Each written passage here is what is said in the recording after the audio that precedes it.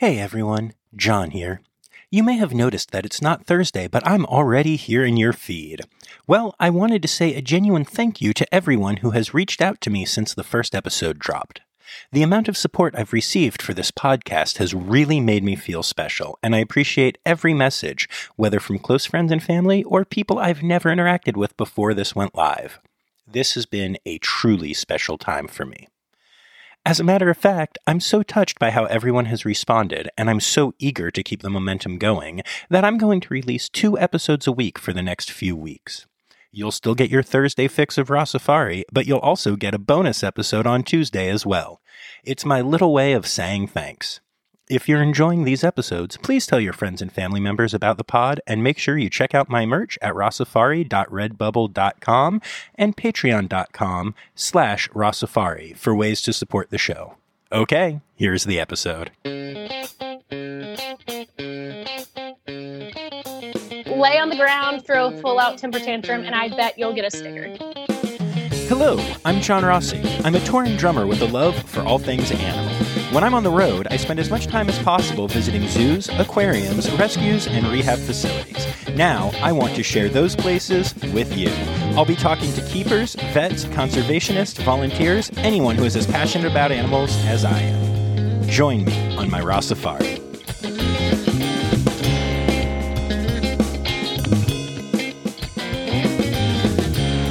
Greetings, friends. Welcome to the latest episode of the Raw Safari podcast.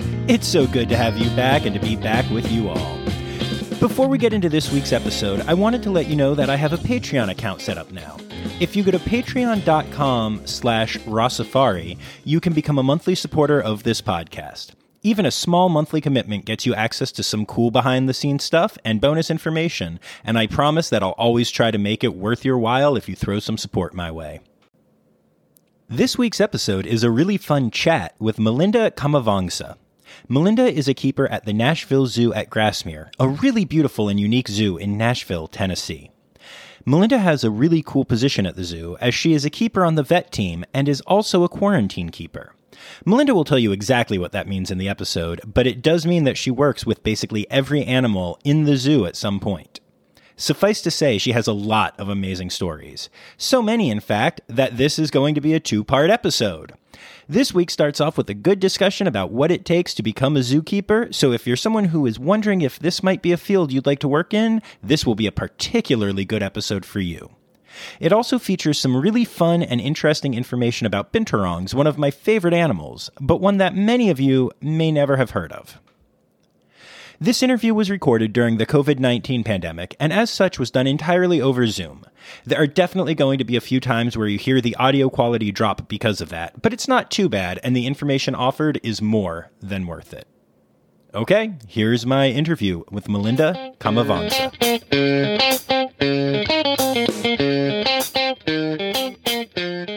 First question that I had is a pretty important one, which is, how do you pronounce your last name? So my last name is Kamavongsa. Okay. It really is just exactly how it looks. It just looks very intimidating. Yeah, that's what I thought. It's very intimidating. So my husband is Laotian. So that's the nationality of that name there. Wow. It obviously is not mine. No. Originally. No. I don't quite fit the name, but yeah, it's Kamavongsa. Okay, great. So you are at Nashville Zoo. Yeah. And I love the Nashville Zoo. I have only made it there twice. What an amazing facility. Thank you so much. Thank you. Love to hear that. Yes, I had such an amazing visit that I ended up rerouting another trip so that I could get there again. And it was so cool. Yeah, we love to hear that. Yeah. You know, your typical zoo visitor who just wants to see animals and be done. That kind of zoo visitor isn't always as happy with our zoo as, you know, say like San Diego, which of course has been around for 100+ years. And what's unique about our zoo is that we've only been around at the Nashville Zoo at Grassmere a little over 20 years. Wow. So when you look at the history of some of these zoos, you know, we don't have quite the collection in quantity that a lot of zoos have. But I feel like everything that we have is so well done. And that's what makes me really proud to work there. So I'm always glad that other people appreciate it as well. Yeah, that's exactly what I noticed. The exhibits there, some of them are bonkers. They are really, really beautiful. Yeah, we go all out. the tiger area in particular, whew, Yeah, to me, you don't feel like you're in the middle of Nashville when you're in that area, especially in that Andean Village area of the Bears. You feel like you're in another country. I mean, it's so well done. The theming of the flowers and the pathways and everything is just so well done that, again, that's what makes me so proud to work there is I can, on my lunch break, sometimes just want to go walk around and see stuff. And it's like, man, I work here. This is really cool. But they just put everything into an exhibit. It's not like, well, we could get some bears. Let's throw up some chain link and just put them in there. We got some space. Let's just throw them in. If they're going to build an exhibit, it's going to be a whole experience, especially like with the bears. There's guinea pigs, there's a poodoo, there's all these other little things around. One thing, unfortunately, that you don't get to see in the bear exhibit is that in our women's restroom, we have a cotton top tamarin exhibit. What? Seriously? Which is hysterical. That's amazing. That we even have exhibits in the restrooms. Yes, we have cotton top tamarin exhibit in the women's restroom. The men do get something, though, because at the entrance, there's Boelen's pythons, which are really cool species of snake that are in the men's restrooms at the entrance. So it's a little bit for everybody. And I think that's something they're planning to continue as they build more exhibits. They're hoping to keep that exhibits in restrooms theme going, which will be pretty funny because a lot of people get a kick out of that. So it's pretty fun. I will tell you, I have been to over 130 zoos and aquariums, and I have never seen an exhibit in a restroom. and that's pretty much why our director did it. He, it's something different to see. So next time you visit, be sure to head up that entrance restroom, men's restroom up there, and see the Boelen's pythons. They're beautiful. That is so cool. I love that. Yeah, it's really cool. Cool. So before we talk more about Nashville, I know that you worked at a couple places. Yeah. You have two places that really jumped out to me. One of which was that you were at the Santa Fe College Teaching Zoo. Yes. And I'm so curious what a teaching zoo is and how can I go to there? Oh my gosh. Yeah, you can totally visit. So that's kind of one of my favorite things to talk about, as a zookeeper or just working at the zoo. I get asked all the time, like, how did you get this job? Like, how did you get to do this? Or where did you start? Or what is your background in? And Santa Fe Teaching Zoo is pretty much where it all started for me. So they have actually a zoo on their campus. So it's a functioning college. They have many different degrees. Actually, I think they have a really great nursing program there as well. So, I mean, it's a college that is known for a lot of different degrees, but they also, on the very corner of their campus, they have a zoo. So it's a fully functioning zoo. You can go visit, you can go pay admission, go get to walk around the zoo. And there aren't paid zookeepers there. The zookeepers are the students. So every 2 semesters, they get a new class of students in. So I started back in the spring. Actually, it was the summer semester, I think. So it was like right at May in 2007. I started there, and I started with about 60 other people who all thought animals were really cool, and we all wanted to kind of get into the zookeeping field. And our first semester was just learning. Well, I say learning the basics, but that's actually what they call your first semester, is your basic semester. So you're learning, just kind of getting a feel for the zoo, the layout. You get a little bit of an introduction into zoos and aquariums and how things work and the history and all that. And you work on a lot of projects around the zoo, cutting browse for different areas and all these different things that kind of keep the zoo running, but aren't quite hands-on with the animals yet. Kind of just trying to make sure that, hey, everybody's here for the right reasons. We're kind of weeding a couple people out. And then your next 4 semesters there, you're working in a different area around the zoo. So because it is students working with species that they probably have never worked with before. I had never worked with a zoo. Most of the students there had never worked in a zoo. So, you're not learning with tigers and gorillas and giraffes because that's the dangerous species. But we did have small species of cats like ocelots and caracals, and we had some smaller primates. We had a lot of lemurs. We had white-handed gibbons. So we had gibbons. We had capuchins, and squirrel monkeys. So like smaller species of primates. That if you can, learn how to take care of these smaller species, you can extrapolate that and kind of use that information you've learned that in the future you can work with gorillas. But, it's a lot safer to learn with these smaller species. But they had venomous snakes. They had all different types of reptiles. So I got to work with tarantulas, and they had some legless lizards, which were probably one of my favorites of their herp species, because we did some education there with little classrooms or birthday parties and that sort of thing. And legless lizards were one of my favorite of the education animals to bring out, because people were like, oh, it's a snake. It's gross. I'm like, actually, this isn't a snake. It's a lizard without legs, and it like blows their mind. So that was really fun to talk about, different species that a lot of people haven't ever heard of. But that's what I really liked, is that I got the variety of experiences and different animals I got to work with. Growing up, I was super shy. I actually took a speech class, and I would stand in that classroom and I would be holding my paper and just literally like shaking so that you could even hear the paper rattling, and my face would turn red and my voice would get shaky and I would be so nervous. And then what's funny is that, 4 years after that, I was doing shows in front of 500 people in an amphitheater at the National Zoo and absolutely loving it. And I think what got me from terrified talking in front of people to being able to do shows in front of 500 people was being at Santa Fe and learning that I loved talking to people about animals. I had never gotten to really to people about something that I loved before.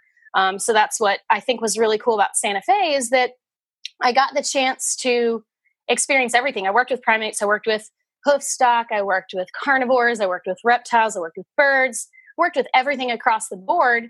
And a lot of us came in and were like, yeah, I want to work with carnivores. Carnivores are my favorite, or, whatever it was. We had this conception of what we wanted to be, what kind of keeper we wanted to be. And a lot of us left going, hey, I was totally wrong. This other species or this other area is really cool. Something else that's really cool that we did there was that all of us spent half a semester in the commissary. So making diets for the animals. And because of that, I have a huge respect for our commissary keepers, because that job is not easy. Every single animal needs that diet prepared a different way, and everything has to be different. We had mouse birds, which are teeny tiny little species of bird, and you had to like microscopically chop their diets up. I have huge respect for commissary keepers everywhere, because that is not an easy job, and keepers can be very particular about how they want their diets prepared for their animals. So it was really cool. Like I said, it was just such a well-rounded experience getting to work with not only species of all different taxa, but also the education aspect and the commissary aspect were really cool. So I have huge respect for that place. It was such a great experience. That is really awesome. I love that so much. Now, I'm noticing a trend here. Santa Fe, Nashville. Yeah. Where was the Luby Bat Conservancy? Yeah, so I actually did an internship there while I was at Santa Fe. It's just outside of Gainesville. It's a really cool piece of property. It's Luby Bat Conservancy, and it was actually owned by Louis Bacardi way back when. Okay. And yes, the Louis Bacardi that's on the bottle of rum. That's probably in all of our liquor cabinets if you have one. And I don't know if you've ever noticed, but there's a bat on that bottle. I have not. That's interesting. Yeah. So there's a bat on the bottle of Bacardi rum. And it's because Louis Bacardi was huge into bats. So it's been several years, obviously, since I've been at that facility. And I don't remember all the details of exactly when a transition from this property to Luby Bat Conservancy happened. But it was a really cool piece of property to work on. And eventually, somehow, became the transition from Louis Bacardi's collection of animals to this bat conservancy. But he had a big passion for the big flying foxes, as they're called, or the big bats that, a lot of people are obviously very terrified of, but I think are absolutely adorable and look like puppy dogs with wings. Flying foxes are incredible. They are so amazing. Yeah. And they get such a bad reputation. People are like, oh, bats are gross and they carry disease. And it's like, okay, first of all, everything carries disease. I think we've established that by this point. But they're just so cool. And like the things they do for us, I always like to tell people, it's kind of, again, ironic since we were just talking about Bacardi rum, but a lot of people love their margaritas, and you would not have your margaritas with tequila if it weren't for flying foxes. So they're such fantastic pollinators. And that's just one example of something they pollinate, is the plants that make tequila. But they pollinate tons and tons of things that we really rely on. So a lot of people hate on bats, but really they are some of the coolest animals out there, in my opinion. They really are. I don't know if you've ever visited the Columbus Zoo, but they have an exhibit. I have. Okay, their flying fox exhibit is amazing, and I don't know how you could walk away from it and not think they're the cutest thing ever, because they're face to face right there, and it's amazing. And they're so cool. I think so many people just already have this preconceived notion that they hate bats and they're gross, that they don't even give them a chance to look at them. Because I swear, if you look them in the eyes and just look at their little puppy dog faces, you would fall in love, because they are some of the coolest animals, in my opinion. I agree. No, they're literally, you're right. They're flying puppy dogs. When you look at those faces, you just melt. Yeah, it's so cute. So cute. And they're so smart too. That's what's cool is that they train those animals just like anything else, which is really cool. They target train most of their flying foxes at Luby, which they have, gosh, I don't even know. They probably have within the hundreds of individuals there. And a lot of them are target trained. And like people think bats are these gross, disgusting little things that just fly in the night. I'm like, no, they're very intelligent, adorable creatures.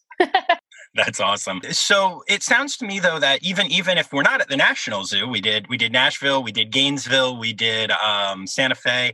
It sounds like a bit of a transient lifestyle if you want to at least get into the zoo industry. And I'm wondering, and again, I'm a touring musician, so it is a thing that I understand, and I'm not knocking it Similar. all.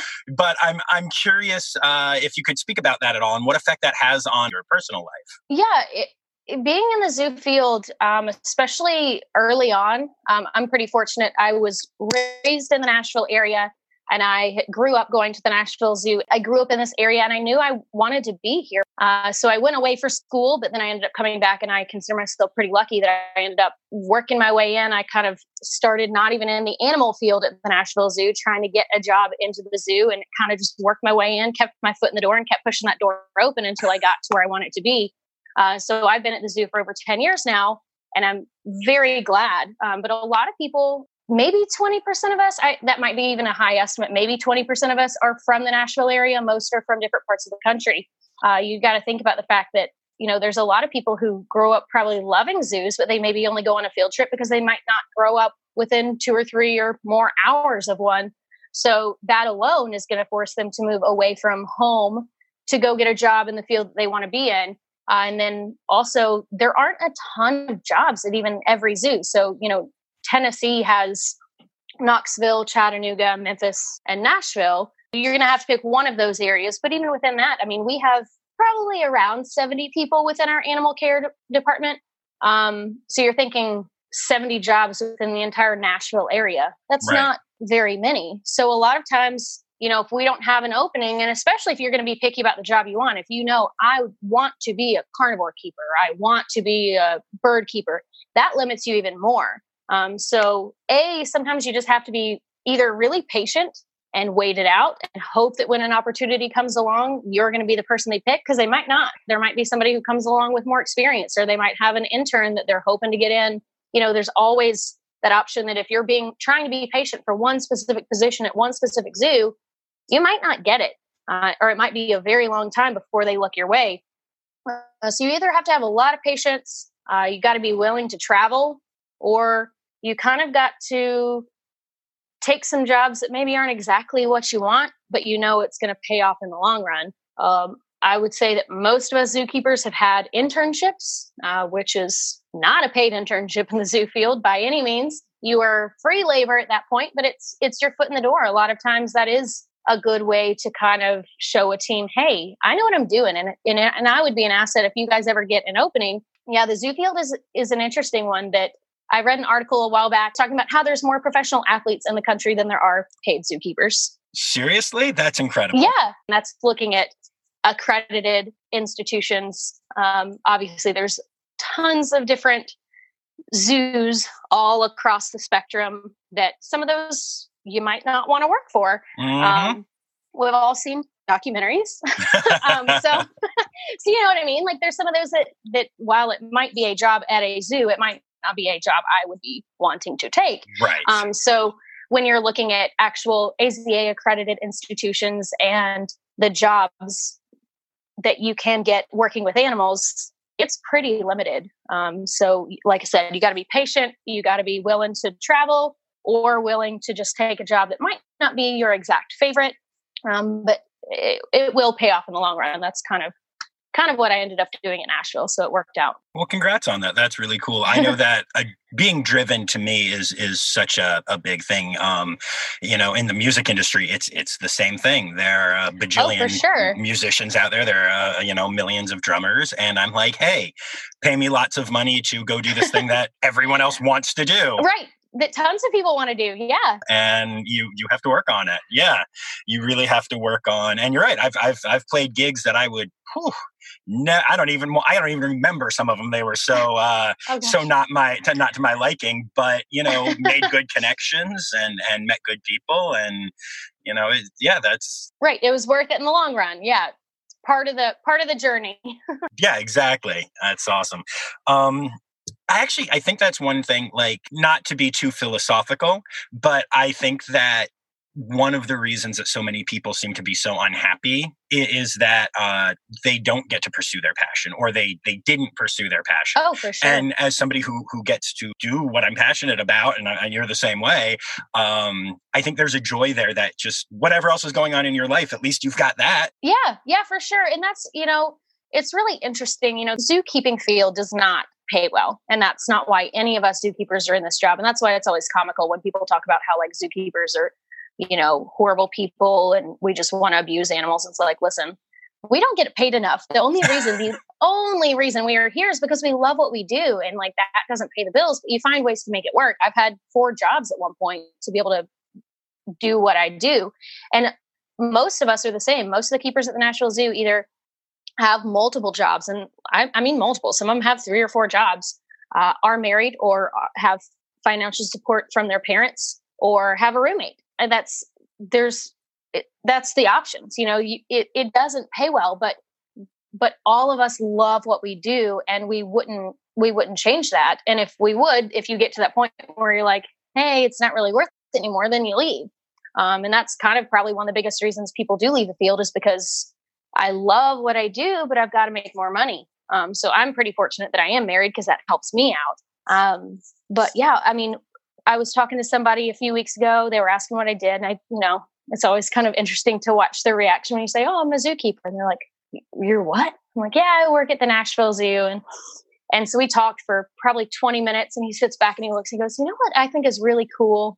I can tell how much you love your job just by how you talk about it. What's sad is that that's really rare for people, I think. I think a lot of people, they go to work, they get a paycheck, and they go home, and they enjoy their life after work.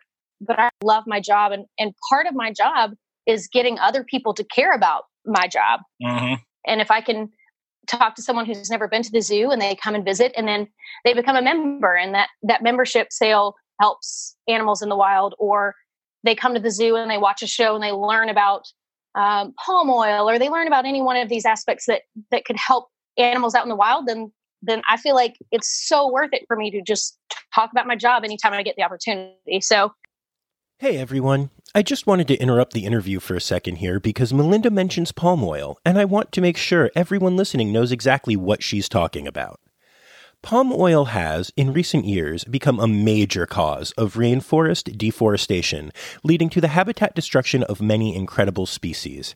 The Sumatran orangutan is almost extinct directly because of habitat loss due to the increase in demand for palm oil around the globe, especially in the United States, where trans fats have become something many people try to avoid. I won't go into a ton of detail here, but I highly recommend Googling palm oil sustainability to learn more about this threat to animals and the simple steps you can take to avoid using poorly sourced palm oil. The Cheyenne Mountain Zoo in Colorado offers an app called Sustainable Palm Oil Shopping, which you can download and use to make sure the products you are using with palm oil in them come from acceptable, sustainable sources.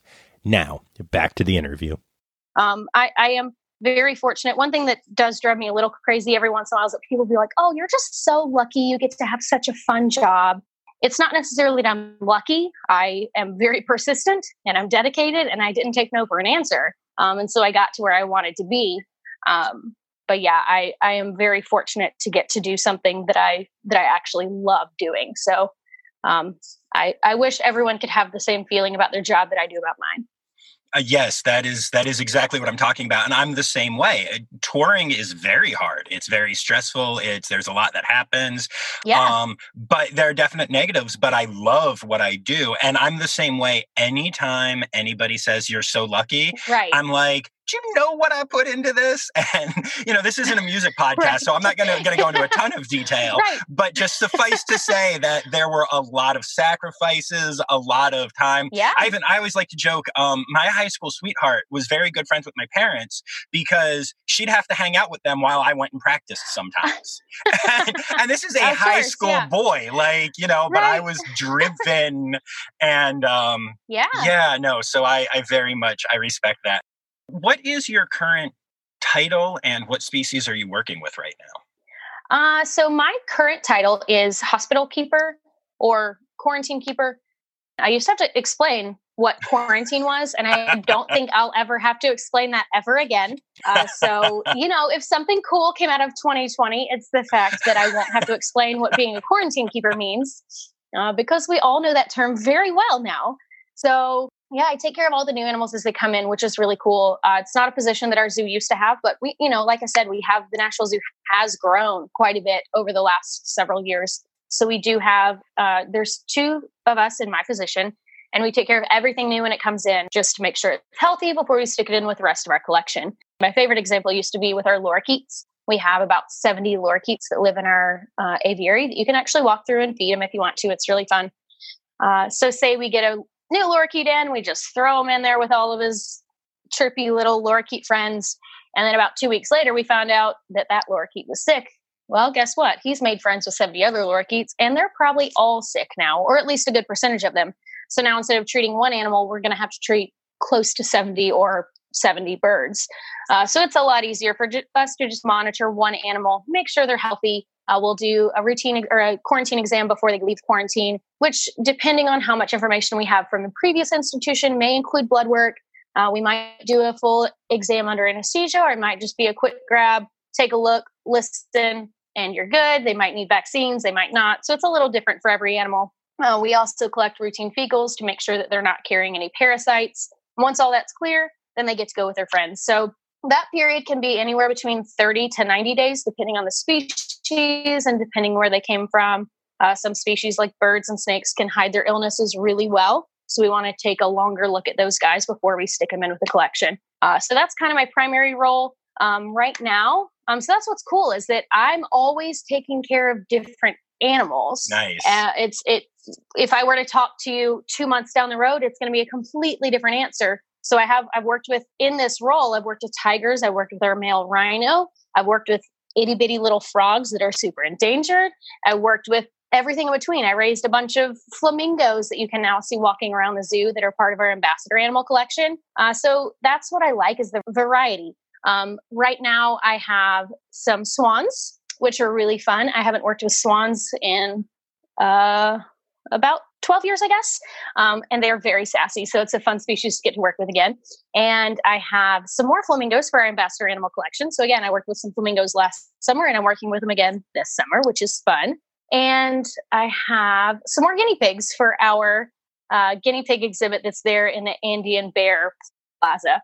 Nice. So we're getting some new genetics in to breed into our population there, because those guys do breed quick. So a lot of the genetics are, a little closer. So we're getting some more males in to keep our population nice and healthy there. But that's, like I said, what's cool is that's what I have today. And 2 weeks, it would be totally different. So I love the variety that my job holds in that aspect. And then the other half of my job is helping out with all of our medical procedures. So sometimes when people ask what animals I work with at the zoo, my answer is all of them. Technically, we see all of the animals for routine and then, of course, for emergencies. But all of our animals are on a preventative care schedule, just like your cats and dogs are. They get vaccines, depending on how often they need it. Some animals might only need that every 3 years. Some need it every year. Again, it depends on the age, the species, and a lot of different factors, how easy it might be to get that animal, how risky anesthesia might be for that specific individual. And so we'll see animals somewhere between 1 and 3 years for the most part for routine exams. And again, sometimes they're coming up to us. We're doing a full exam under anesthesia. And then some of those animals are trained to accept vaccines. So their keepers do a lot of work with them to allow them to stand at the bars or stand at the side of their enclosure where the keepers can interact with them through the mesh, and they will inject them, give them their vaccines that way, or they can even draw blood on some of our animals that way. which is really great because then we aren't having to put them under anesthesia, which is fine if we need to. But if we can do a procedure without anesthesia, that's great because it's that much less risk. So it's really great that a lot of our animals are trained that way. So we see everybody. And then, of course, those emergencies pop up of, oh, they're limping or they've got, an abrasion or something crazy going on. They're, just not acting like themselves. That's kind of the most common thing that we see is just, well, they're just off. And a lot of times we might go down and we might not really see what the keepers are talking about. But you have to think about the fact that these keepers spend 40 hours a week or more with their animals. And they know it. They know if that animal is not acting right, something's a little bit off, because these keepers spend more time with their animals than they do their families sometimes. Sure. And that's the job of a keeper is to just pay extra close attention to those animals so that when something is off, because again, some of these species can take longer to hide illness. I give really mad props to our lorikeet keepers.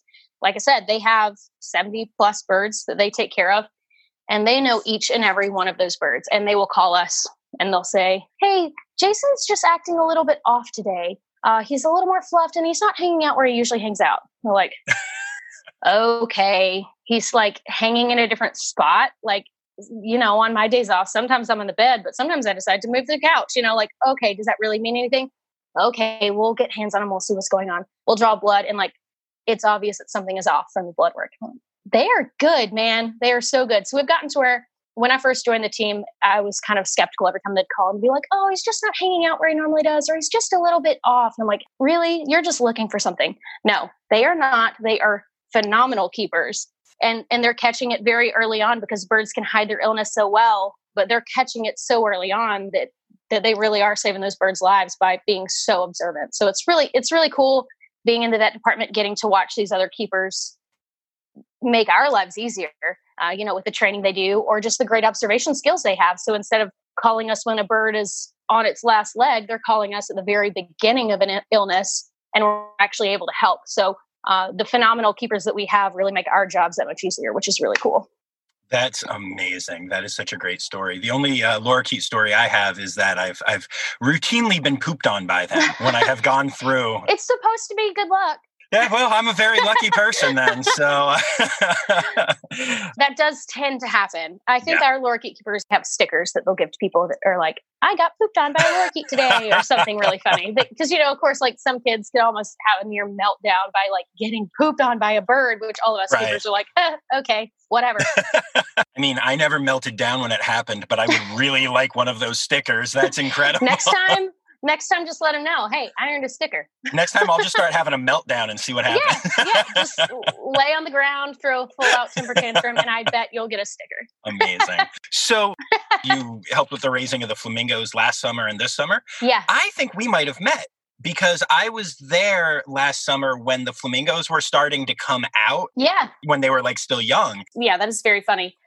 Really cool getting to take those guys out for the first time out on the pathways. But since they were going to be ambassador flamingos, we started pretty early with them as soon as they were like, walking well and able to be without a heat lamp or a heat source. We started taking them outside. So that's kind of all they've ever known. So now when they're out and about with people, they're like, oh, it's just another Tuesday, nothing special to them. So that was a lot of fun. So I'm glad you got to see those guys when they were small because they were absolutely adorable. They were incredible.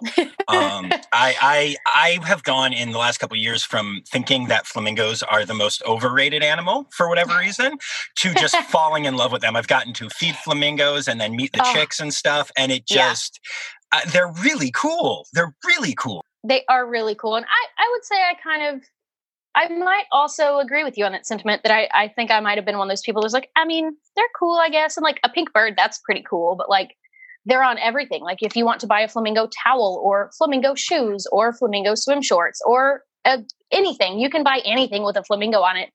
And so they were one that I was like, they're maybe kind of overhyped, but I agree with you. Now they kind of have my heart and I love them dearly. That's awesome. Now that I've been a mother to several flamingos, so I feel like I have to love them, right?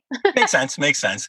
So then you have also been around for the Binturong kits, haven't you? Yes. Okay. Yes, I have. So I love those guys. Is that one of your favorites? Okay, so yes, and I have to tell you a quick story, and then I want to hear all about this. Okay. So I am addicted to binturongs, I think would be a fair word. I have gotten to meet one once, and they're one of my favorite species. So when I went to a cheetah encounter at the Bronx Zoo, we got to meet a sloth and a cheetah, but we were in their ambassador building. And just kind of off to the side was a sleeping binturong, like in its enclosure. And I was so in love, and it was all the way across the room. But at the end of the encounter, when they were like, okay, get out, they said it nicely, but time's up. I ran over and just sat down and was like staring at this binturong. And I didn't realize it, but I was waiting so long that the room cleared. Oops. And finally there was kind of a cough behind me. And you're like, oh. Yeah. And I turned around and I go, oh, I am so sorry. I just love binturongs so much. They are one of my favorite species. And all 5 of the education staff that were there started chuckling. And one girl goes, I've worked here for years, and I have never heard those words said before. Aww. And I was like, oh, come on. Binturongs are amazing. They are. And I found that outside of Cincinnati, because the University of Cincinnati are the Bearcats. Right. But outside of the Cincy Zoo, even zoos with binturongs like the Virginia Zoo and stuff, people will just walk right by. And I think they're the most incredible animal. Yeah, they are. They're special. They're very special animals. So we have the Palauan binturongs, and I actually got to work with our 2 ambassador species. So I don't think I mentioned this earlier. The first 7 years that I was at the zoo, I worked on our ambassador animal team. Okay. So that's where I did the shows and everything. And that's kind of how I got my foot in the door and I loved that job. But after 7 years, I kind of just was ready for a little something different. So that's why I jumped over to the vet team. But when I was on the ambassador animal team, we had 2 program binturongs that were born at the zoo and that I got to work with over there. Their names are Wilbur and Willow. So Wilbur was born first. He's actually, I think, exactly 4 months older because his birthday is November 4th. And then Willow's birthday, I believe, was March 4th. So they're pretty close in age. And I got to work with both of those guys. And we got them, our vet team raises them early on. And then once they get nice and stable, then they transitioned over to our team. Unfortunately, both of our parent sets of binturongs don't do great at raising their own babies. So that means that they end up becoming ambassador animals, which is really cool because a lot of people don't know what a binturong is. And they'll have to look it up, or I'll have to look it up for them. Some people have heard of a bearcat, but I also sometimes hesitate to use that term because they obviously are not a bear and are not a cat. But it's really cool to be able to have those guys as ambassador animals because, like I said, most people haven't heard of them, and they're in just as much danger as the rhino or the giraffe or any of those big name animals that everyone's heard of. So that's why I really like to talk about those lesser known species, because there's species that, of course, that I don't even know about. There's species that so many people don't know about that are also in danger. So I think that's what's so important about raising awareness for conservation, is just making people aware that there are tons of species out there that need our help. Just because you hear about those big name guys needing our help doesn't mean that other animals aren't hurting also. So Wilbur and Willow do a really great job of raising awareness for their species. They're in shows. They'll take them to outreaches, to schools and different programs. If you want to have a party and want to have animals at it, you can pay and have animals brought to the party. And they can't guarantee you a certain animal because sometimes animals wake up and they're like, nope, I'm not going to work today. And we can't make them do that. But you can request animals. So Wilbur and Willow will sometimes go to fancy parties and hang out with guests, and they're very stinky. So I always laugh when these people have these gorgeous homes, very elaborate. And then we walk in with our big stinky binturong and I'm like, I'm sorry, like he's very, very stinky. Well, and for people listening who don't know what a binturong is, what do they smell like? Yeah, so some people say they smell like buttered popcorn. I get more of that like Frito corn chip type smell, but I can kind of see the popcorn thing. But it's their urine that smells that way. So if you walk away from interacting with a binturong and you smell like popcorn or Fritos, it's because their urine is on you.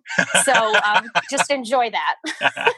It's a little parting gift that a binturong will always give you. They're very, very stinky, and they're just so fluffy and furry that, animals are kind of gross sometimes. And sometimes what they do when they pee is they roll in it. And then if they're on your shoulders, then they're rubbing it all over you. And that's how they mark their areas and their territories. And if you're in their territory, then you're part of their territory and you're going to smell like them. So you can make yourself feel better by saying it smells like popcorn if you want to, but it's still urine.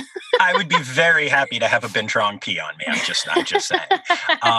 It's really funny. But yeah, so I've gotten to raise a few with the vet team as well, which is, they're just really, really cool little animals. And they grow up so fast. We raise a lot of clouded leopards at the Nashville Zoo. And they take a while to get onto solid foods, and they take a while to like be more stable with their footing. And we don't trust them with like higher boxes or perching or anything for a while because they're pretty clumsy. Man, Binturongs, like they come out eyes open, they're ready to do stuff. They're eating food within just a couple weeks. Like they're ready to go. So they're playing much earlier on than a lot of animals are. So they're a lot of fun. When I was there last summer, I got to show up while they were still bottle feeding the babies.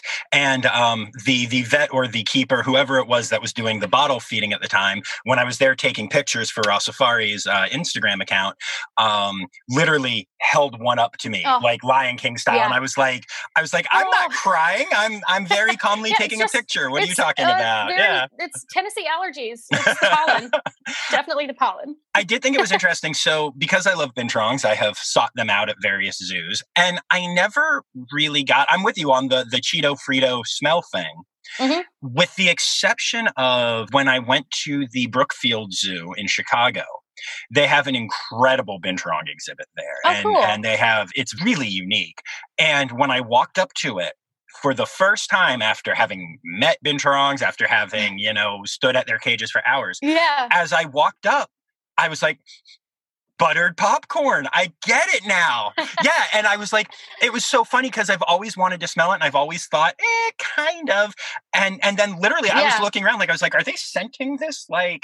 They're not. It's just the Binturongs. I guess their Binturongs pee a lot there. I don't know. That's really funny. Yeah. Really interesting. I suddenly got it. Yeah. That's really cool. Now, am I remembering correctly that one of the kits that you guys had has gone off to Cincinnati and is the famous Lucille? Uh-huh. Yep. So she's like their little mascot since they've got the Bearcats as their mascot for their school there. So, that's one of our little babies got sent up there. Amazing. We have Binturongs probably probably between 8 and 10 institutions at this point that we've sent babies to. Can I have one? No, I'm kidding. Wild animals do not make good pets. I want to make that perfectly clear. However, if you said yes, I wouldn't say no. But I am addicted to Binturongs. They're so great. That's funny. Well, I support that obsession because that's a really cool animal to pick as a favorite. I won't say the favorite. A favorite. A favorite, yes. A favorite. Oh, Binturongs. I love them so much. And I love all the stories Melinda is dropping during this interview. I'll be back with the second part of the interview next week, and it is really full of animal stories. I know that many of you, like me, are huge Red Panda fans, and the next episode starts out with us geeking out about the pandas at the Nashville Zoo at Grassmere, so make sure you check out that episode as well. Well, that's our show for this week. I hope you enjoyed listening as much as I enjoyed making it. Our theme song is Sevens by Nathan Burke, performed by Nathan Burke and John Rossi. Listen and subscribe on any podcast app. Please take the time to leave a review, as it helps other people find our podcast. You can find Rossafari on Instagram, Facebook, and Twitter at Rossafari, on the web at rossafari.com, or email me directly at rossafaripod@gmail.com. Now, stop listening to me and go visit a zoo.